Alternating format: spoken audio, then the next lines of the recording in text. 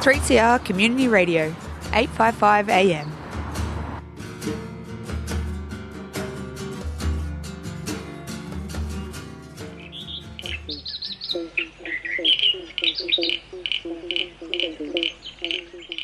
Hi, you're listening to Earth Matters on the Community Radio Network, produced at 3CR Community Radio on Wurundjeri Country. And I'm Nikki Stott. Earlier this year, to celebrate NAIDOC Week, the Indigenous Peoples Organisation Australia, in collaboration with Better Futures Australia, hosted a webinar series called Heal Country, Heal Climate. Today on the show, we'll hear part 3 of a 3-part episode called Custodians of Country. And this episode is chaired by Gairi and Butchulla woman Kathy Eatock from the Indigenous Peoples Organisation of Australia. And the speakers are Kabi Kabi and Gurang Gurang man Pastor Ray Minikon, Naranga Gunditjamara Ngarrindjeri and Adnyamatja man Chris Bonney, Yuin man Bruce Pascoe, and Wiradjuri and Nyamba woman Dr. Virginia Marshall.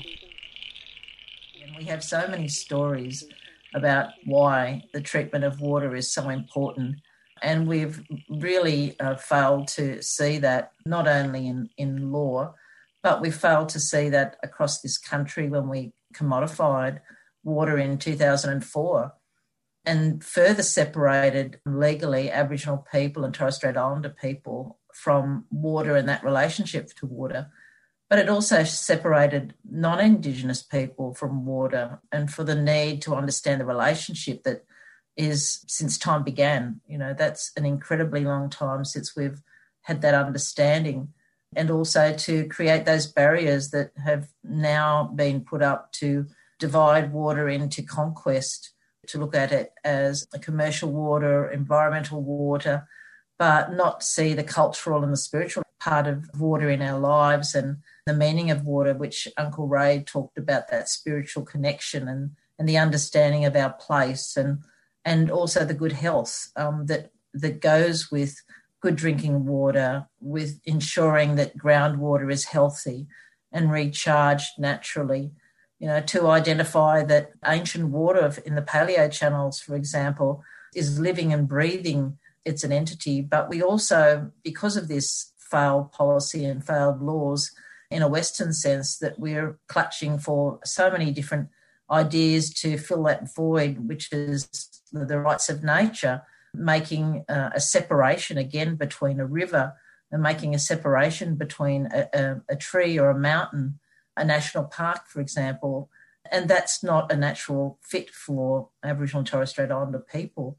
Clutching at those voids in a Western sense and in an Indigenous sense only really compounds the problems that we have with water.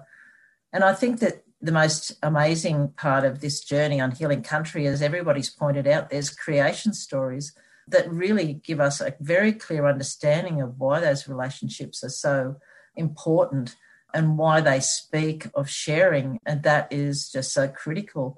And we saw that with the cool fire farming practices in the bushfire seasons that we had that were dreadful. You know, all around us were days that looked more like a movie set than something that we'd experienced ever before. And along comes this wonderful, big-hearted community, our community, that actually says, well, this is the way you actually manage the bush. This is the way that you manage the soils. And we really want to, share this understanding.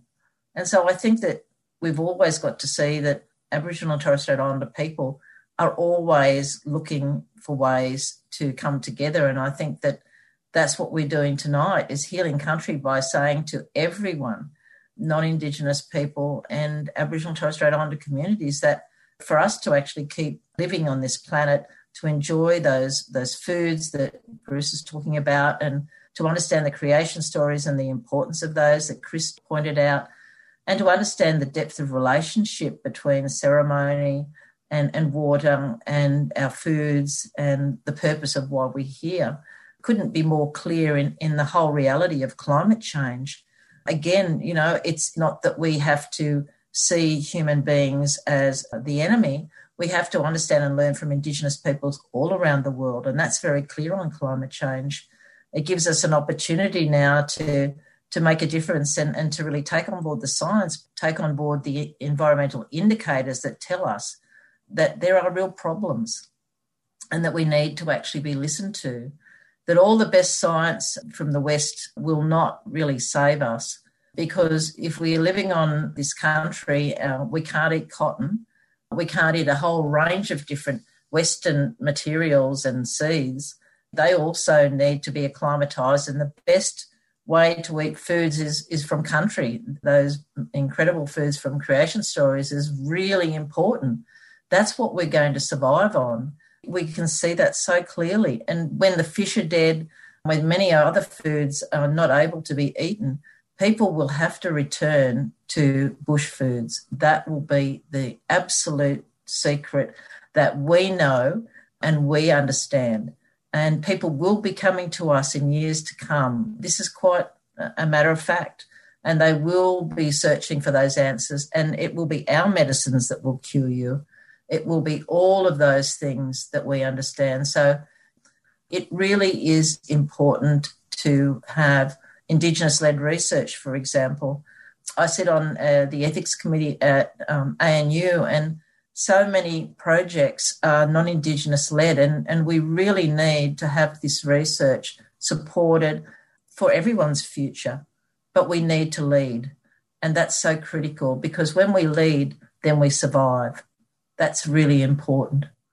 So my message tonight is that you need to really be gracious in your acknowledgement to everyone that, you know, because of Aboriginal and Torres Strait Islander people, when you walk out, you're breathing that ancient air.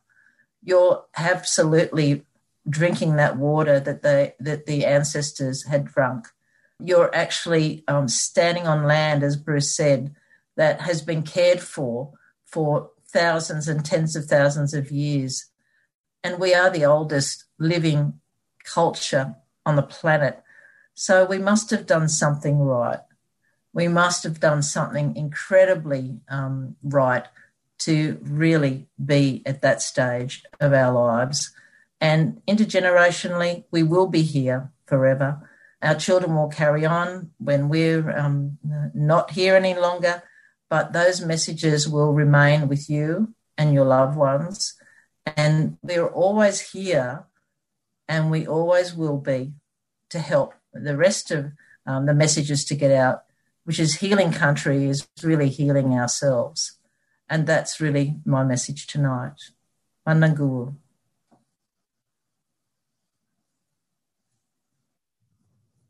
Thank you. Thank you, Virginia, for contributing your vast expertise and valuable insights, and the need for Aboriginal people to lead, and that it's also closely tied to our own healing, to Aboriginal healing. And we'll move to question time shortly. Just before we move into question time, however, I'd just like to take the opportunity to add to the discussions tonight and briefly highlight that all of the environmental and climate concerns we are facing and will hear about during the coming week, that they are all interlinked. Global warming, the overexploitation of natural resources, the decimation of the environment, the unprecedented loss of biodiversity are all intrinsically linked. And it's the same motivation that led to the dispossession and ongoing suppression of First Nations peoples. Originally motivated by imperialism and now corporate globalisation, it's the accumulation of wealth by a few that are the drivers. So the answers are also tied together. These sessions will outline numerous concerns, but they'll also hold answers. COVID has highlighted that we can change where there is political will to meet the threats facing our communities. The existential threat of global warming demands substantial social change, a change from where corporate profits come at the expense of the community. We need to demand a flip from the profits of a few to the well-being of the many. That also means recognising the rights of all peoples, including the inherent and ongoing sovereignty of the First Nations peoples of this continent. We need to reverse the process of dispossession and draw from Aboriginal values as custodians of country and waterways, and recognise our obligations to respect all living things. And I'm pleased to say that this is already starting to happen.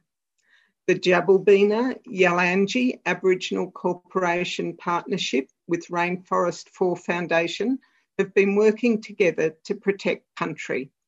The Rainforest 4 Foundation raises funds to purchase vulnerable blocks of Daintree land, which has globally significant conservation and cultural values, which then transfer the land to the Kuka Yalanji people. Then the Aboriginal Corporation develops a land management strategy based on the self-determination and protection of the cultural biodiversity and conservation values, and then work with the Queensland Government to have those lands reincorporated into the Daintree National Park. I understand the partnership is the only formalised non-government program in Australia that purchases land for conservation to be owned and managed by the traditional owners. But it's worth noting this is part of a larger global movement to return lands to Indigenous peoples, like the David Suzuki Land Back movement, which seeks to confront colonial abuses and historical dispossession. The Land Back movement seeks to reverse the expropriation of Indigenous lands and draws on Indigenous cultural values of communal responsibility and reciprocity to promote sustainable economies for all humanity. This is what we're here for today, to draw learnings from Aboriginal knowledge of communal responsibility and the custodianship we share for future generations, to take up that shared onus to work together collaboratively to build sustainable solutions to climate change, to ensure a safe future for those coming generations. So we'll move on to questions, if there are any questions coming through. Kathy, there's thousands of them. Oh, are there? Would you mind pulling out a few, Ray? A few, yeah, okay. Anonymous attendee, how can we fight to bring Aboriginal knowledge and culture into current legislation, especially the environment? Your people's love and care and understanding of country is so necessary and should be utilised and respected. Thank you, Virginia. Thank you, Uncle Ray. I'm really not into integrating our knowledge where you can't really define Indigenous knowledge and where Western knowledge begins. I think that's just a caution that I have to just raise.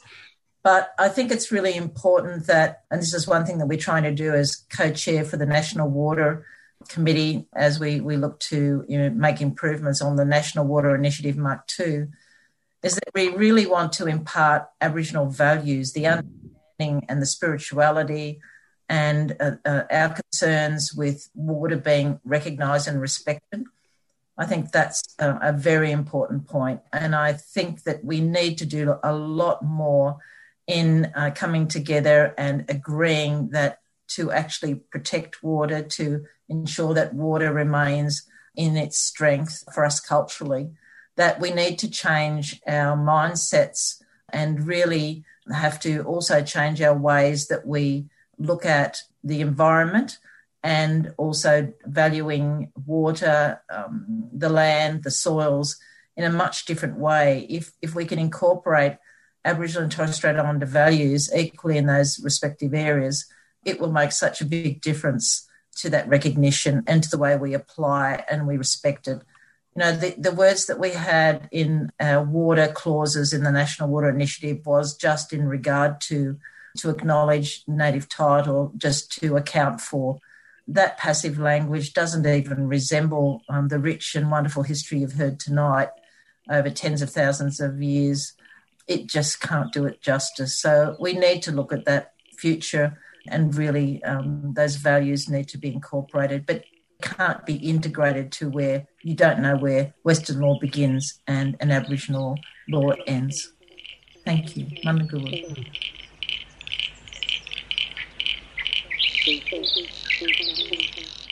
You're listening to Earth Matters on the Community Radio Network. There's a question here. How can we fight to bring Aboriginal knowledge and culture into current legislation, especially regarding the environment? Your people's love and care and understanding of country is so necessary and should be utilised and respected. Virginia, given that's about legislation, do you want to grab that one as well?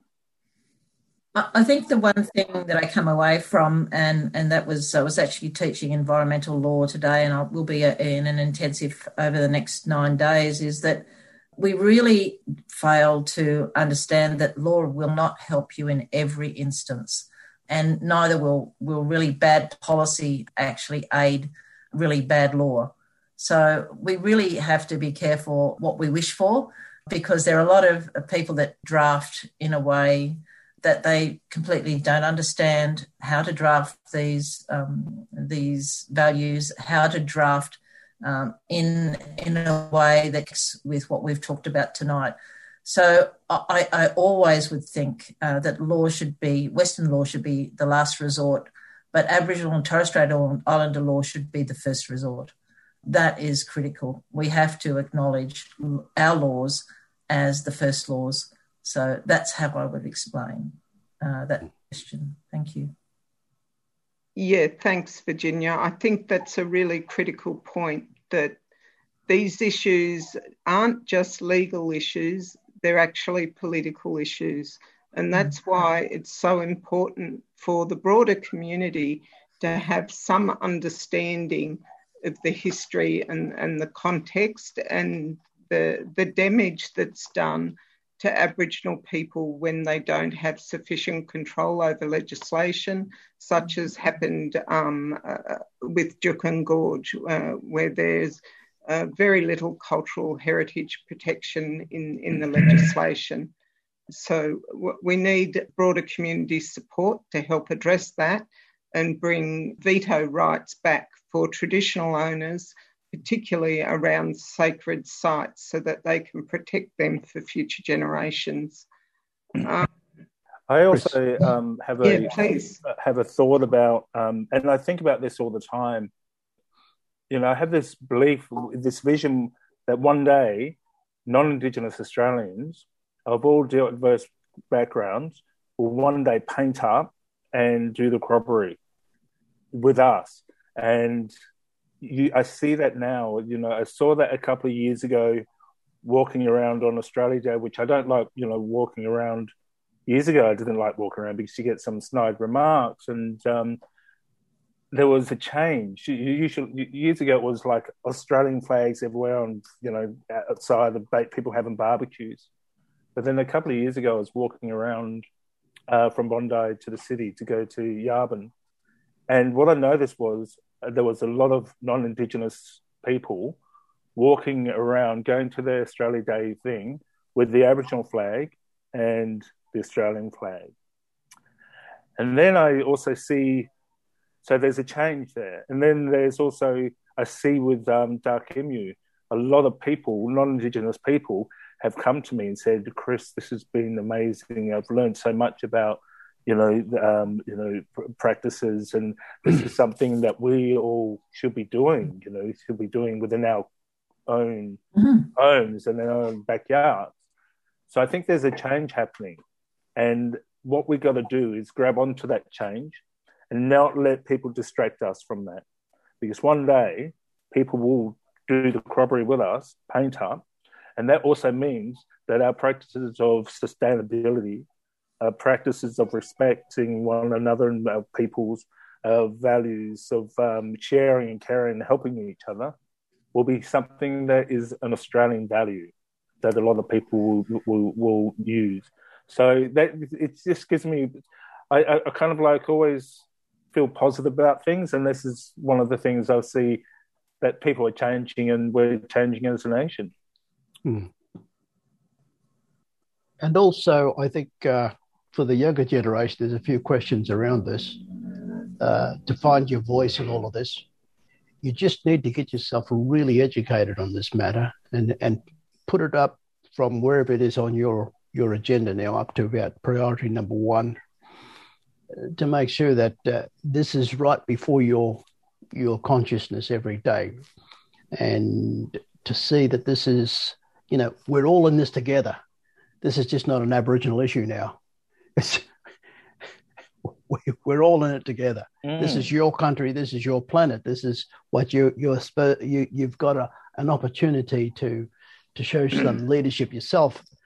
And if the politicians ain't going to do it, then we live in a democracy. We are going to do it. We, the people, we the people, have that greater responsibility because we're the ones who are concerned for it. Mm-hmm. There's a question here by somebody who's hosting an event called First Nations People and Environmental Justice with the Australian Conservation Foundation. Dr. Virginia Marshall is one of the presenters, and they were wondering if anyone has any advice for the event or if there is anything that they would like people to know regarding topics such as traditional land care and knowledge and environmental racism. So do any of you have any comments on what are the key issues they should be raising in that presentation? I would like to think that our young people, all our people, when arguing these great arguments in support of those old philosophers in our culture who organised our social world so well, that we will do so in the polite voice that our old people used and still use, not shouting and screaming and abusing and trying to get our way by denigrating others, but to use the quiet voice, the sincere voice, and being polite and listening. And it was brought home to me a couple of days ago when one of my cultural brothers was telling me a yarn about his meeting with a senior federal government minister about an issue that he has been fighting for 10 years. Now, we did ceremony for that, Chris, about 3 years ago now for the sacred source of the Murrumbidgee River, where she comes out of the ground. And it's been destroyed by a feral animal. And, it is something that we can do. That water comes through moss. You trample the moss, you actually destroy the aquifer because the little environmental pump has gone. And that's the great mosses. And we've been working on that for a long time now.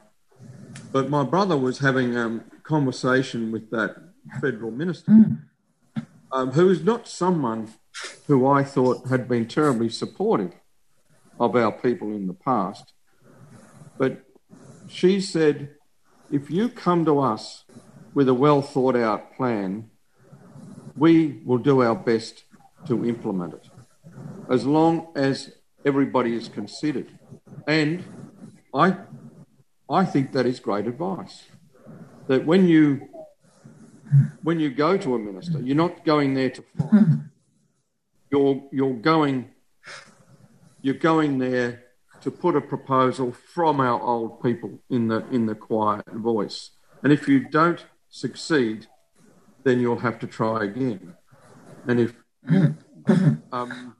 pass before you've been successful, then your children will have to try. But I think there's too much antipathy in the world, and our old people, as we can see from the way our society was organised, tried to avoid that hatred, tried to build into our discussions consensus.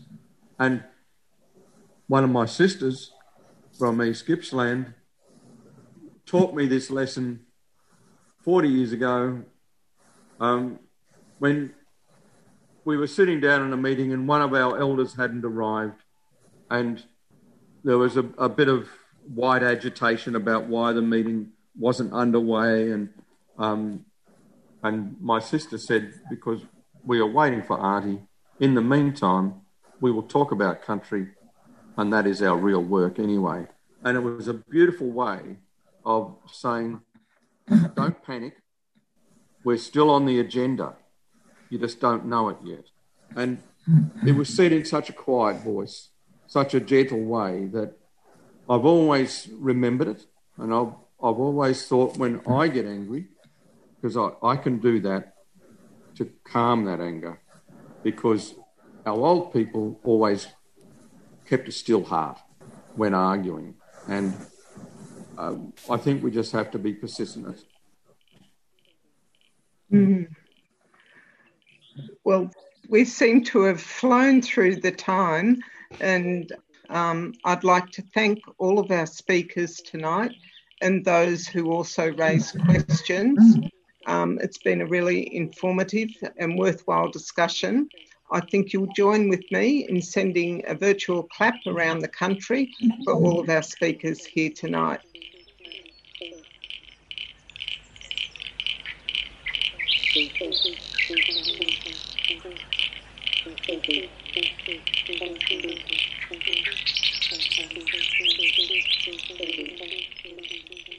You've been listening to Earth Matters on the Community Radio Network.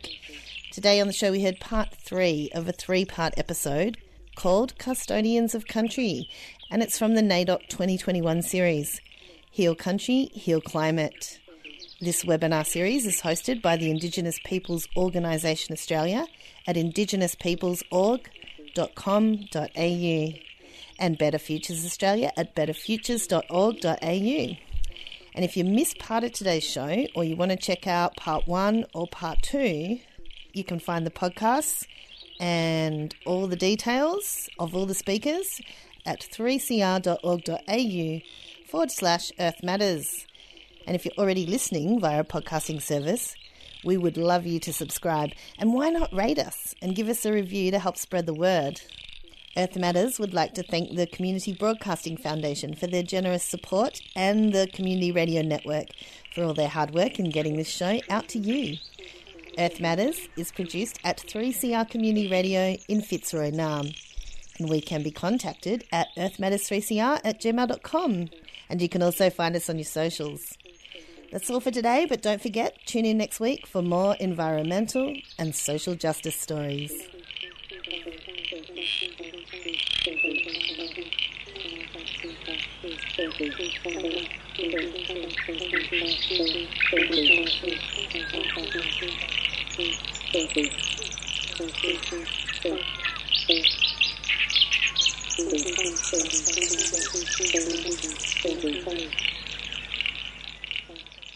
G'day, my name is Margie Thorpe. You are listening to 3CR Community Radio 855 on your dial.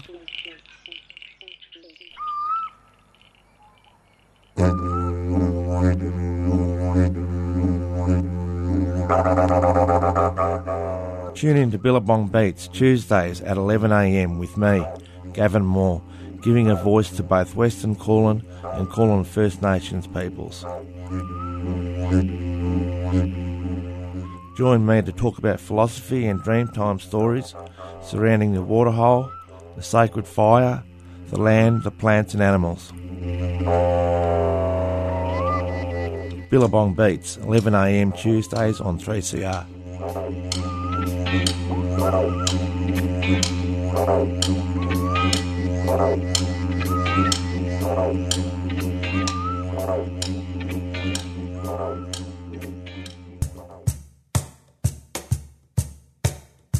There are many ways that you can keep up to date with 3CR news, events and programs. The 3CR website is a great spot to catch all your shows via audio on demand or scroll through our range of podcasts. It's also where you can sign up to our monthly newsletter, buy yourself a new t-shirt or check out archival audio from past broadcasts. Of course, we're also on Facebook, Twitter and Instagram. But don't forget our mighty AM band. Catch us anytime on 855 AM. Keep in touch. 3cr.org.au.